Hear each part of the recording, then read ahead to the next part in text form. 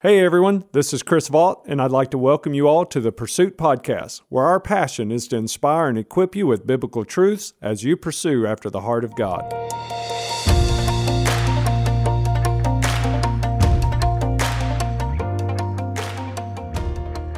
We're going to talk about a subject matter that's interesting, maybe not one you thought of, but something that wherever you are in your walk, you could be a pastor, you could be a new Christian who's been doing this just for a little while, or you could be a long guy in it or person in it for a really long time. Right.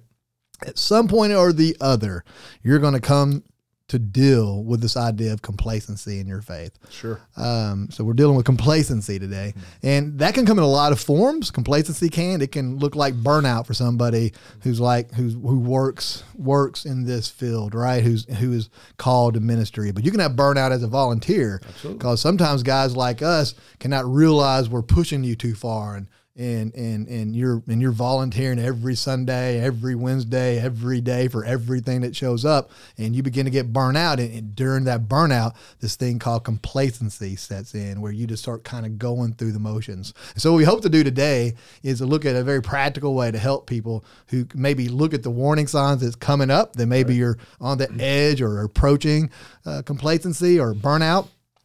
And maybe, or even if it's not even anywhere in your scope right now, but to keep you from ever getting there. And maybe you're there right now. Maybe you're in the middle of a burnout, or you're being very complacent about your faith, and you would like to try to climb out of that. We hope to provide you with some practical steps on how to do that as well. So with that, what you got? Yeah, I mean, I think it's something that everyone needs to know. No matter how spiritual you are, no matter how devoted you are to Christ, all of us at times get in valleys. We get in low places, and we do that physically, emotionally, but we also can do that spiritually. Sometimes we'll get there and not even recognize we're there. That's right? A dangerous one. Just because we're so distracted. We're going to talk about a few of those things today. So just understand this happens to all of us. And what we're going to do today is go to the scriptures, because what I have found is that the scriptures have some very good principles for us to go to. And I've always found that when I go back to these scriptures, these principles, it helps bring me out of whatever rut I may be in spiritually at that moment, and let that fire rekindle. And sometimes you just realize, man, I'm not the honeymoon's over. I don't feel as passionate as I once did. What's going on?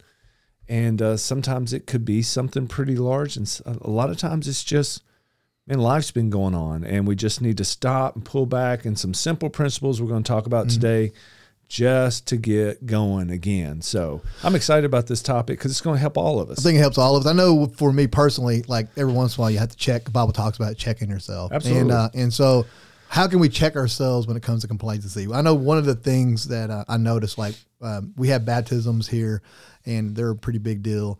Or when somebody who comes to the Lord, you see some transformational thing. Right. Like if there ever comes that moment where inside of you go, it doesn't stir you. Right. You know what I mean? Right. I'm not saying it had to be all emotional, but if it doesn't somehow like trigger a feeling inside of you, like, man, that's awesome. Right. Or whenever you lose the ability to celebrate with others, that's a good little if we have on your console of your car, your tank may be getting a little bit low, that you can't celebrate with others. That, man, it's like Baptism Sunday, not exactly some like hurrah thing for you anymore, because you don't relate back to where you used to be. And so you're probably getting a little bit complacent or burn out. And I think that's a good point. I think as we get ready to talk about these principles, it's important for you to always keep an examination on your own heart, your own life. Paul talked about that, right? And to the Corinthians, as he's talking about communion and the Lord's Supper, and he's saying we need to all examine ourselves as to where we're at in the faith. I think it's important for us to learn what those red flags are for ourselves, and just kind of keep a watch on it. Like, okay, the worship didn't move me today. Why was it? Well, or we're focusing on the style of music versus the object of our worship, or we read the Bible and it's just like nothing's really grabbing us right now. Well, the word didn't change. No. What is it about my perspective? Where am I at emotionally, spiritually, physically right now? Just recognizing that, okay, I need to take a good look at myself right now. I think that's important. That helps get us started back down the right path. Watching for those warning signs, like you said. Exactly. Where does church value in your life right now? I mean, it can move down. It can move down for natural reasons. Like we get really busy. Vacation time kicks in. Kids' schedules kick in. Your work schedule kicks in if you're somebody who works on Sundays. And it can become really easy to get complacent and not value like worship, or not just worship as in the music, but as just participating in what we call, in our case, Sunday mornings or whenever you worship and sitting under a message. You begin to harbor these kind of ideas like, I can just do this at home. I can watch online, which I'm an online pastor, so I'm all about online, but we need to also still something about get plugged into the body of Christ. Yeah, absolutely. And it can really happen to you quick.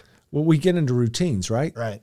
Because we're creatures of habit, and it's so easy to get into a routine. And when you get into a routine, you start waning off paths sometimes and not even recognizing, or you get comfortable.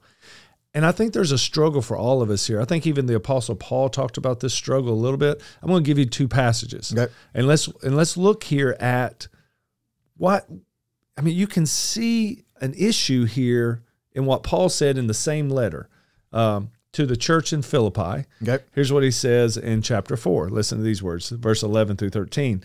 He says, I don't say this out of need, for I have learned to be content in whatever circumstances I find myself. I know how to make do with a little. I know how to make do with a lot. And in any and all circumstances, I've learned the secret of being content. Whether well-fed or hungry, in abundance or in need, I'm able to do all things through Christ who strengthens me, right? I mean, that's the favorite verse everybody wants to quote. But it's actually in this context of being able to find contentment wherever you are. Contentment is beautiful. Contentment is powerful. We need to learn contentment. Then when you back up one chapter to chapter 3, it almost, if you just quickly read it, almost sounds like a contradiction, but we know it's not. But we can see the struggle here. In chapter 3, verse 12 through 14, he says, not that I've already reached the goal and am already perfect, but I make every effort to take hold of it because I have been taken hold of by Christ. Brothers and sisters, I do not consider myself to have taken hold of it, but one thing I do, forgetting what's behind, reaching forward to what is ahead, I pursue my goal, the prize promised by God's heavenly call in Christ Jesus. Now, of course, we got to keep that in context. Yep. One, he's talking about contentment. The other, he's talking about striving after the Lord. But I think you can look at these two passages and you see where a lot of us get. We're like, okay, I want to be content in my faith. I want to grow. I want to be comfortable. I want to be content wherever I'm at. At the same time, we have to continually be pushing forward and pursuing after God. Yep. And sometimes if we go to either extreme, we get overly content without the pursuit. We start becoming apathetic or complacent. If we are all about the pursuit and never find contentment, then we run ourselves into the ground, wear ourselves out, and burn out in the other side, right? And so how do we find that middle ground? And especially if we see ourselves leaning more toward the becoming complacent, how do we get back that emphasis to pursue? It's interesting. Before we go too much farther, I'm gonna have Zach. He's our producer over there. He's gonna drop down in the comments or in the body of this wherever you're watching this or listening to this, a link to our podcast that we already did on We Can Do All Things Through Christ. 4:13. So I'm Philippians 4:13. It's a good one. So go back and listen to it. But on your note, it's interesting that Paul's bringing this out to this particular church or group of people, because these people weren't in any major era like he was dealing with the Romans or the Corinthians or the other churches. He was actually had been where he was admonishing and correcting with the other ones, his letters, most of his other letters. With this one, he was pretty celebratory, but he wanted to he was giving them a warning in all these this, and during this high times, these busy times when God is doing great things. Look out.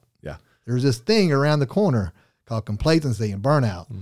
Yeah, of all the churches that Paul bragged on, the church at Philippi, man, was like the gold star review, right? Right. But even there, he's reminding them, hey, watch out for complacency. So that's why this is so important for all of us. Exactly. And so if you had to ask yourself these questions, what questions would you ask when you begin to feel complacency in your walk with God? Okay, so let's just dive in super deep right up front. Uh-oh. Let's get the big one out of the way. All right? Yep. Because sometimes we start getting complacent, and it's going to be some minor things. We'll talk about that in a moment. But I think where we first start, when we examine ourselves, the first place we have to ask ourselves is this question: is there any unconfessed sin in my life right now? If I'm starting to feel complacent in my faith, I'm not feeling the passion, the drive I once did for the Lord, I'm having a hard time getting into the scriptures, I'm having a hard time praying or worshiping the Lord, I need to ask myself, okay, is there any sin that I'm habitually partaking in or that I've not confessed? And I believe we should start there. Not that every time we get complacent, it's because of a sin problem. I don't want you to hear what I'm not saying, but I do believe we need to start there. And here's why. Isaiah tells us, 59:2, that God's ear is not short to hear. His arm is not too short to reach. But when we sin and we have unconfessed sin, he says, but our sins separate us from God. Now, that's not talking about a loss of salvation there, but it is talking about a brokenness in the fellowship. When we have unconfessed sin or we're involved in habitual sin that we know that the Holy Spirit's made aware, hey, that's wrong, and we're like, yeah, but I'm going to do it anyway, we are distancing ourselves from feeling the presence of the Lord because of known sin. And to add on to that a little bit, habitual or known sin doesn't have to be gross in its concept. So it doesn't have to be porn. It doesn't have to mean adultery. It can literally mean something is like somebody offended you and you become bitter in your heart. And it's just hanging out there and you can't release it and you haven't released it or you refuse to release it. And so that could be an habitual sin that it can turn your whole perception of church, God, the people of God, and the whole thing. It can really turn it sideways on you. And it can get ugly. How easy is it for us to grade our sin? Oh, yeah. You know, it's like, okay, well, that's a pretty bad sin because everybody thinks it's bad, so that's in this category. But, you know, this one is just, you know, this one's not too bad, right? I mean, everybody does this one, right? I mean, everybody gets angry in traffic. Everybody, drives. Everybody cheats a little bit here or whatever. God doesn't grade on the curve, you know, and sin separates us from God. And really, when you say, okay, well, why is that? I believe Ephesians 4:30 is the answer. Because you got to remember this. If you're a Christian, if you've invited Jesus Christ to come into your heart, God has forgiven you. He has placed the righteousness of Jesus upon you. Your sins has been passed on to him at the cross, already paid for in the past. And you, Paul says, you are now the dwelling place for the very Holy Spirit of God. When we have unconfessed or habitual sin, now we all fall and make mistakes, but once you know there's a sin in your life, then you're required to do something about it, right? When we have unconfessed or habitual sin in our lives and we let it continue going, listen, Ephesians 4:30 says this, it teaches that we grieve the Holy Spirit. So the Holy Spirit of God moves into you at your conversion.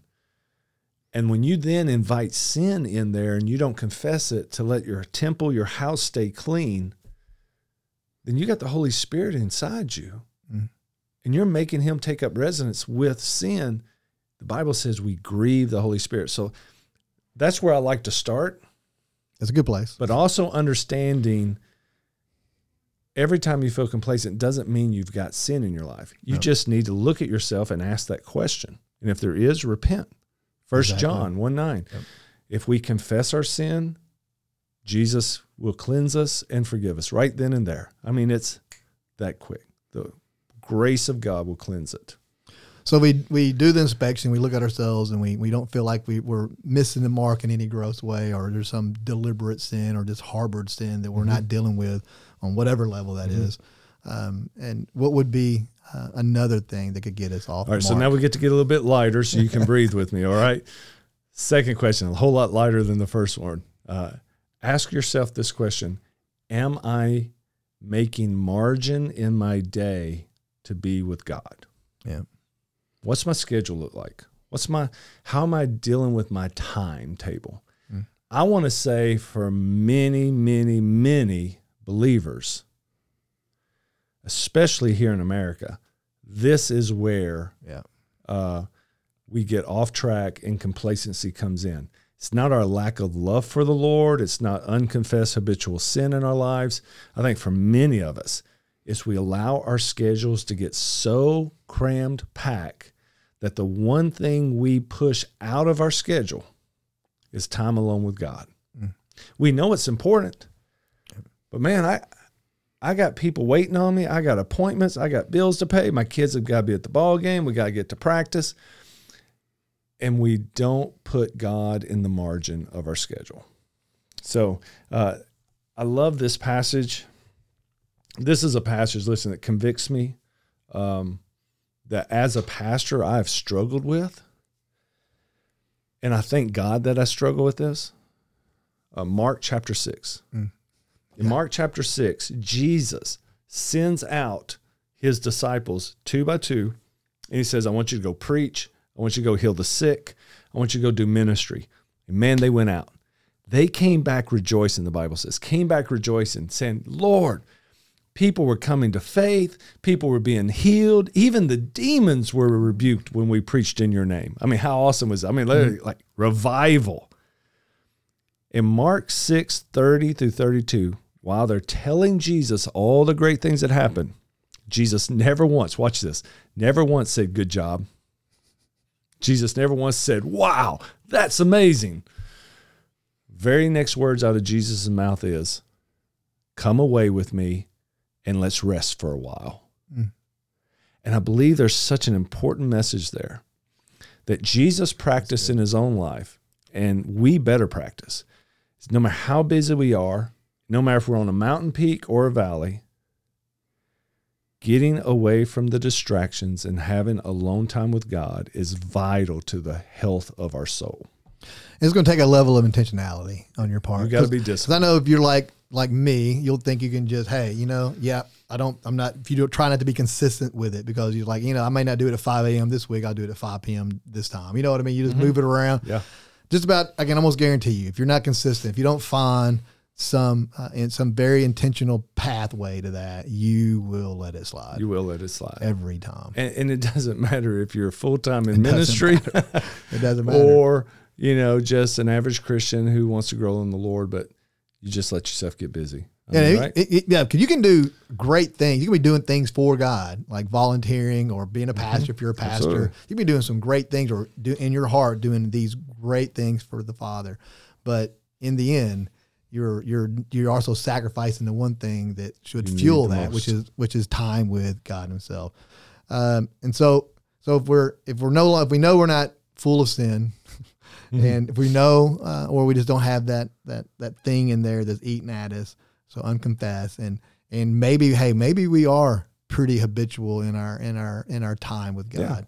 Yeah. That can all happen. What could be something else that would take away? Now here comes an internal question. Mm-hmm. And I have to ask myself this too, because, I get up early in the mornings before, if I start my day, man, even as a pastor, there's so many ministry needs to just be alone with God. I mean, I'll be reading scripture, but it's for a sermon, or I'll be counseling somebody or whatever it may be. That's not feed my own soul as much. So I get up early and I go to the scriptures. And here's what I even have to check myself. All of us need to check ourselves in that moment, even if you are making time for God. So here's the third question. Here's where you check yourself. Am I, in this moment, pursuing God? Yeah. It's not, okay, I'm going to spend 15 minutes with God in the Word and in prayer.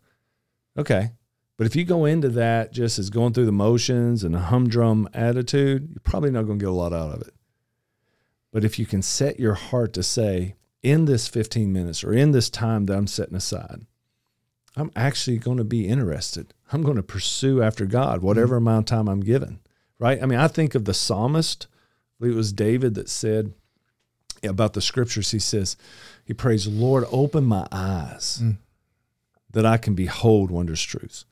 Jeremiah 29, I believe it's verse 13 and 14. God says, and you will find me when you seek for me with all of your heart.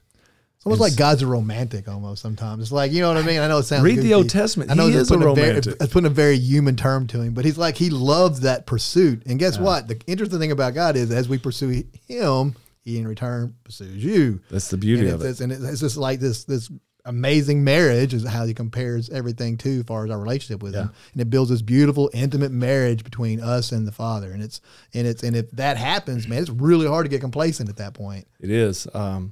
We get out of our walk with God to the depth that we put into our walk with God. Yeah, that's good. Because I mean, you're not going to outdo God. The more you pursue him, the more he's going to reveal himself to you. He's not going to let you overdo him, right? Right. But God never forces himself either. I think that's the passion you hear in Psalm 63. In Psalm 63, the psalmist says these words, God, you're my God. I eagerly seek after you. And so I think the third question is, all right, I'm spending time alone with God. Am I eagerly, diligently pursuing him? So we've evaluated ourselves, and we're looking and we're asking God to help us with that evaluation, and we're checking for sin, and we're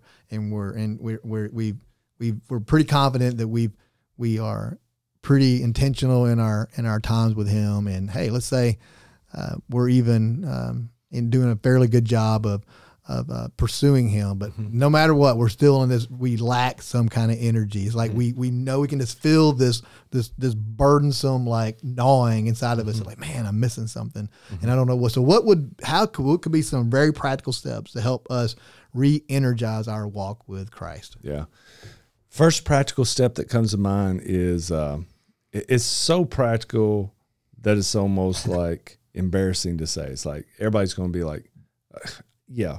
I know that one already. A duh moment.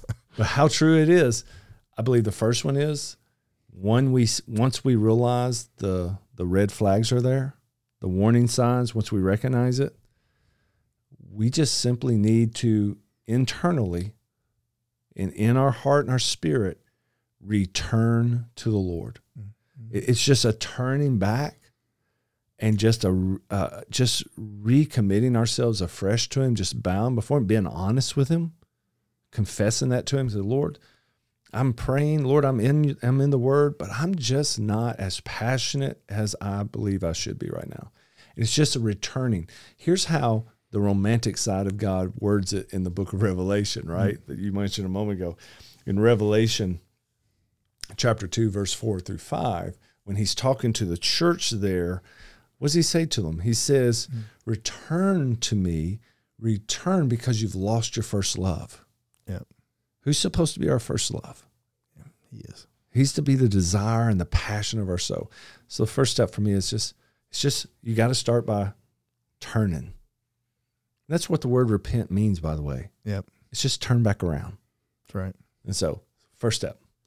Second one is equally valuable to the first one. I believe we have to remember that this is all about a relationship. Sometimes I think we get complacent because we get into ritual. Right. Now, you and I have talked on other podcasts. You can't, there's a fine line there because when you study Judaism and the Old Testament, even the practices within the New Testament, you see a lot of ritual because there's some value there. You know, traditions and repetition, there's value there. Yep. The danger is you can't let your heart get lost in the midst of the ritual. Yeah, ritual versus the mundane. So so how do you like? There's a difference between habitual and what we would call ritual. Yeah. Because the rituals for the Jewish people, for the Jewish mindset, is they were reminders of what you were doing. And so they were just literally, that's what they did these things for. Their hope was and their heart was to point you at the very thing they were supposed to be symbolic of. Yeah. And so it would help. It was more of a refresher and more of an encourager to keep you fired up and in love with God versus just ho-hum it through these mundane methods and just say, it's not about the method. All right. It's about what it's pointing you to. Right. And I just think we have to remind ourselves that, right? Like what you just said. It's a relationship. Right.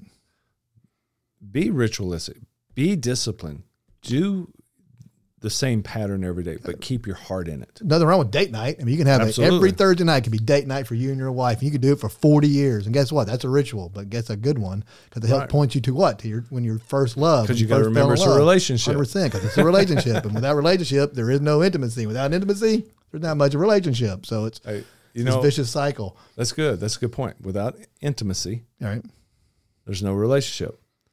So I think the third practical step goes on with that intimacy side of it, and that is when you're feeling complacent, go into your times of prayer, go into your times of worship to the Lord, and always begin with praise. Yep. Always begin with praise, and I will say this, end with praise.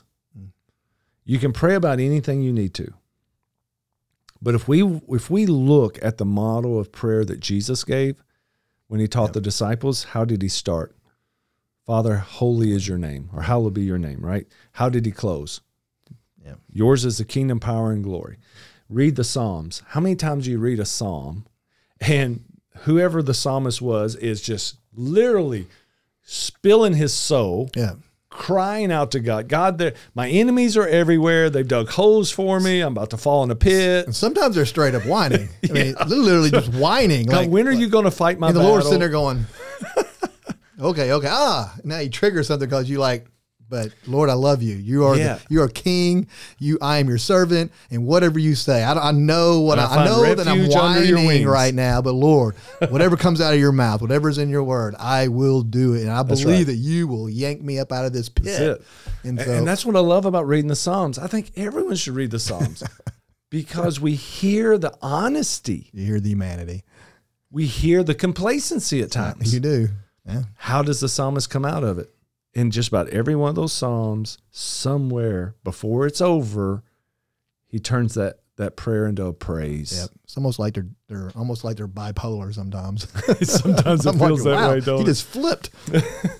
Paul in Philippians 4:6 in the New Testament taught us the same thing. Did he not? Mm-hmm. He says we can pray and we can give supplications, which is just specific prayers. We can pray generally, we can pray very specifically, and this is what he said. But in all of our prayers and supplications, do so with thanksgiving. There's something powerful. And if we could get this across to every believer, if you just practice it, I promise you'll find this to be true. There's something powerful when you don't feel like praising, to start praising. When you feel complacent, force yourself to start worshiping. And I mean truly worship. Scripture teaches in the Psalms, and I know he's speaking to Israel, but there's a principle here. He says he inhabits the praises of his people Israel. There's something that happens inside your soul even when you don't feel like it. You discipline yourself and just start counting your blessings and praising God. It lifts you up. It does. And we learn most of that from, as your fourth point is going to be, is from reading the Scriptures. Because we're in the middle this year here at Connection Point Church, this entire year of 2023, our theme is hearing the voice of God. And one of the primary ways to hear the voice of God is through the Scriptures. Many times when I find myself complacent and I go into worship and I go into praise, when I open the Bible is when it really changes for me. Because I may have not felt anything for days reading the Scripture, but when I really get honest before the Lord and I'm aware that I'm complacent, then the Scriptures come back to life. And I had an experience some time ago with the Lord, going through a very stressful season, lost several family members in a short time period within the last couple of years. And one night I just went out on my deck of my house late at night, like 10 o'clock at night. And I'm just being honest with the Lord. I'm having one of them psalmist whiny moments, right? And I told the Lord, I need to hear from you. And I've never heard an audible voice, but I feel that unction of the Spirit inside me. And this was I literally felt like God said, I'm about to speak to you.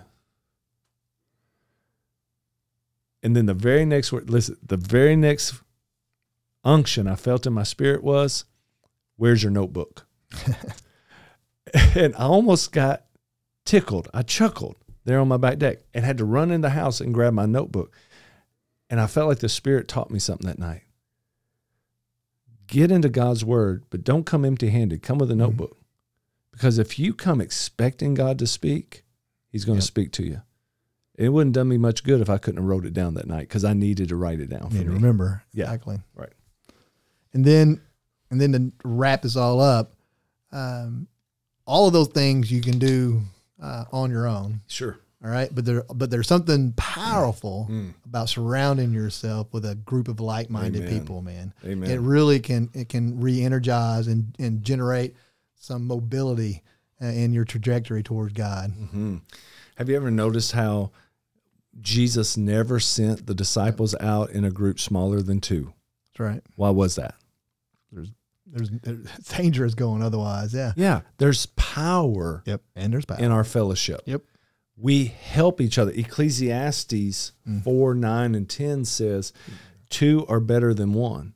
And it even talks about if one falls down, we can even look at that in complacency, right? If one falls down, he's better off because a friend's there to pick him up. That's right. Galatians chapter 6. Here's how Paul starts out Galatians chapter 6. Brothers and sisters, if someone's overtaken in a wrongdoing, there we go. If their complacency is because of sin even. Yep. He says, you who are spiritual, restore such a one with a gentle spirit. We need each other. We need our spiritual family. All these other things we talked about, yeah, we can do those on our own. But sometimes the answer to our complacency is because we have isolated ourselves from really having a spiritual family. You can even come to church. And in a large church like ours, you can get lost in the crowd. You can. And be all alone. You've got to engage with other believers. You got to let them be a part of your life and you a part of theirs. They'll be part of your life circle, or and we provided Connection Point Church groups is a method which we try to encourage that connection. Yeah. And then you just need to have a friend group that are a group of people that you trust, that are part of your inner circle. And because sometimes in those evaluations of ourselves, we aren't honest with ourselves. That's right. I mean, sometimes we'll think we're this, but somebody from the outside can look at you and go, man, I love you, and I know you feel like you're doing all right, but you're off just a little bit. That's right. And so they can get with you and help you pray. So yeah, hope through all this that you took something and gleaned a little bit. Like, that's right. So if you're going through it, or if you're getting close to going through a complacent time, or hey, maybe you're just somebody who's chugging right along, and you need to have a little foresight. So hope this helps you out, because our prayer here, more than anything else, is that you have a life complete, that you have a life on point, and we will see you next time.